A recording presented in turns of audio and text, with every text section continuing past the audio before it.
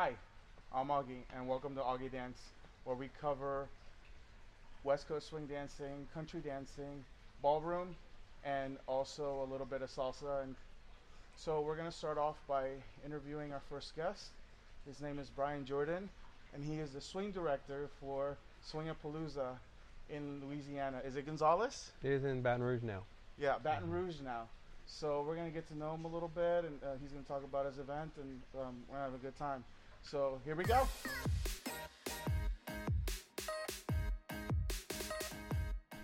All right, so we're gonna start off with our first question for tonight, Okay. and that is, how long have you been dancing? I've been dancing for about 30 years. Wow, 30 years.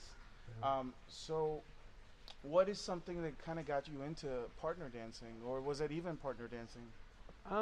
It was, I guess it was partner dancing. It was back in the day where they used to have TNN Country on TV, and I used to watch it as I guess when I first saw Dirty Dancing movie, and it inspired me to like want to dance more, and then I started seeking out different places to see and watch dancing, and I saw that it was TNN Country had dancing, and I started seeing these people on TV, and I was like, I wanted to learn things, and it was inspiring me to want to learn more. And I guess it made me feel like yeah, maybe I can do this, or as a confidence builder. I felt like I was really shy and wanted to get out and meet different people and just express myself in different ways through music. I like music, but I wanted to do something to the music. And that's kind of the way it felt. I was kind of shy, and I just felt like I needed something to bring myself out of that place. Nice.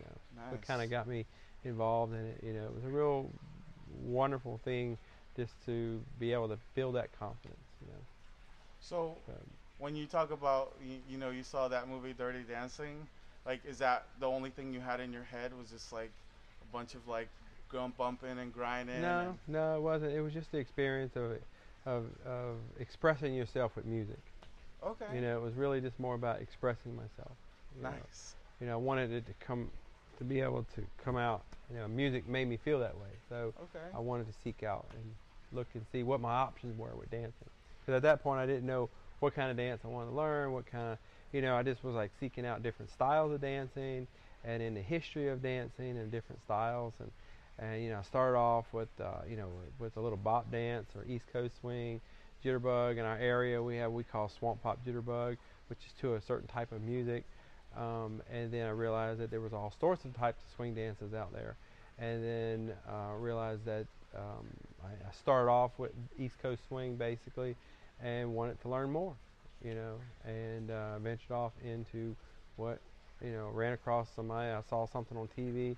It was about West Coast swing, and I was like, I want to learn more about this. Nice. So is there like a particular time in your life that you realized that you wanted to do this full time? Yeah. I mean, it would start off as a confidence builder, a hobby. Competing and understanding what on the floor in competition, that a lot of people kind of get confused in some ways about what competing is about. It's I want to win. I want to win. Yeah. Some people feel that their points are that important in this world today. In competition, yes, it is important, but it all started from a bar. Where I came from, it was in a bar, and it came out of a bar room, and we had a dance contest. And the dance contest was somebody probably won a bar tab or whatever, and it was become that. It was like that, and then it became more to that, and it brought it out of the bar basically in a lot of ways, and brought it into where it was an event. To where people could, they came up with a point system, and they wanted to create um, how they build their their levels in their dancing. So, but it started from a bar basically, and it kind of branched off into something more. Bar to ballroom. Bar right? to ballroom. That's right. That's right. Now, Brian, you have an event, correct? I have an event, yes, called Swingapalooza. It's on Father's Day weekend, June 14th to the 16th. Swingapalooza was a dream of mine. All the, me traveling, competing. I thought, why can't I have something like this in Louisiana? So with a lot of hard work and lots of help from a lot of friends and volunteers, we put this together. But we started it from a house. It was a house party, and it was just kind of an all-night kind of thing. And we had leftover jambalaya, and we ate it, and warmed it up. Did you make it yourself? No, made it ourselves, and ended up being just kind of a house party. And we thought we would do this once a year, and we had this party at my house. And it got a little bigger, a little bigger, a little bigger, and then we ended up not having enough room at my house. And so many people came, and we thought we would bring it to a venue. So we rented a hall, and we had, before you knew it, we had like 60, 80 people show up, and then before long we had to move it out of that and brought it into a hotel, and then it became basically a points event from that point on. And but every year we've had it, and everything. It's always been a jambalaya at midnight for everybody, and it was always try to keep it a house party. And competition is competition, but dancing is dancing, and it's fun dancing. You want to keep it all together, and that's something that we've always tried to keep. Nice. So now, is there like for some of those people out there that are trying to create their own events, is there maybe like a top 5 things that you would advice to them to kind of run into a successful event? Yeah, my advice is don't start off big. Start it like we did. We started off as just, it had a feeling to it. It was a party. It didn't start off big. It started off small. We had to try to make it grow, and I think that maybe you can stay around longer with it. It's not anything that you really can make a living off of. A lot of people don't realize that you don't really make a lot of money off of dance events. A lot of people, it's a lot of effort, a lot of time, a lot of volunteers in it, and the little bit of money you make for it is basically just enough money to keep it going and to add more things to it. But it's kind of really hard to put anything in your pocket. It has to be basically a love. You love to do it, and you want people to come to your event and express your area and your culture, and what you bring to the dance community. So I would just recommend it not start off big, start off small, and let it build itself. I think longevity would be there by building it small like that and build it, over time. Nice. So Brian, is there something in the dance community that you would like to see more of? I think that what I would like to see more of in the dance community, it depends on.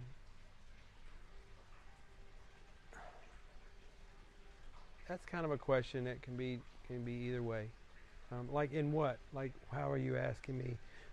In music or dance style or kind of. There's a lot of different subjects when it comes to that. Just whatever it means to you. Like when it comes to.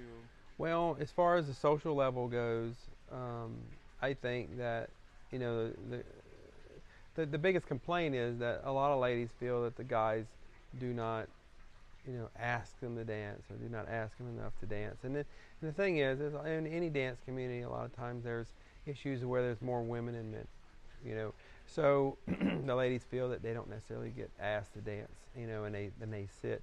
And I tell the guys, to ask them to dance, make them build their confidence. I would like to see more of that happening, and and you have guys that dance with guys and girls and ladies that dance with ladies and everything, and that's a great thing to happen because it's all about dancing, but I tell the gentlemen, I tell the guys, before y'all start dancing together, maybe I need to start dancing with the ladies. Give them opportunities to dance. You know what I'm saying? And sometimes even as far as music goes, blues music. I started this dance off. It was really lots and lots of blues. You don't hear blues as much anymore. It's more of a contemporary of what you hear on the radio today, which is great. I like all of it. It's just that a lot of the generation today that's learning to dance don't really know what really the roots of the dance are. So I think as far as the education and what I teach with evolution involved when I let them know about where this came from, so they'll know that there's a history about where it came from and not how it's just done today. you know, because you never know when you'll get pulled, you know, when you'll have to dance to a blues song, and then where you can dance to a blues version. You know, this dance you can dance it as a blues, or you can dance it as more of a modern version of it. I guess you can say. You know, it's different, different. So I guess I'd like to see, you know, a mixture, a good mixture of all that. You know, and then everybody will get along. You know, there won't be I guess a wedge put into the dance itself. You know, everybody can get along with that. Yeah, know. everybody should get along. Oh, and get along with that. Love the blues like you love all the rest of it. You know. Yeah. Well, it's just a generation thing, you know. The older crowd don't really want to accept the newer music or the version of it, and you know, they should have an open mind about it. And They should be able to shake their hips to moves. That's like right. Jagger. That's right. What is a good way to reach you? Like email, phone number? Oh, email, Facebook. Yeah, it's at brianjordandance.com, or you can reach me at swingapalooza.com, or you can reach me on Facebook, which is Brian Jordan Dance on Facebook. Awesome. Mm-hmm. Well, I've enjoyed having you today. Thank you so much for joining me. Sure. This is the first interview, so I'm, you know, really lucky to have an event director join us. So no problem. Anybody has any questions, I'm more than willing to help. You know, awesome. It's been a you know, I know how it is, and it's not an easy thing. It takes a lot of, like I said, volunteers, and you don't get paid for it. You don't get paid for it. You know, it's all about the love. It's not about love. making it right. Not about. That's right. It's not about that. It's really just about making love. You know, making the love of dance and sharing it. You know, I had a teacher would tell me, and I've been taught. You know, I can go back to lots of old teachers that I took lots of lessons from, and you know, I had teachers tell me that, you know, when you receive something, that you should always give it back better. And so that I've always lived by that. That I mean, God gives you a talent, you should always return it or give it back to the next person better than you received it. And it's always something that I always remember, no matter what it is. Either it's a dance, a pattern, a move, an expression, or either how a dance event is run. It's something that really about that.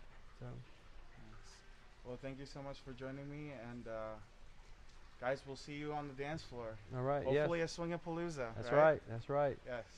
Thank Awesome. you.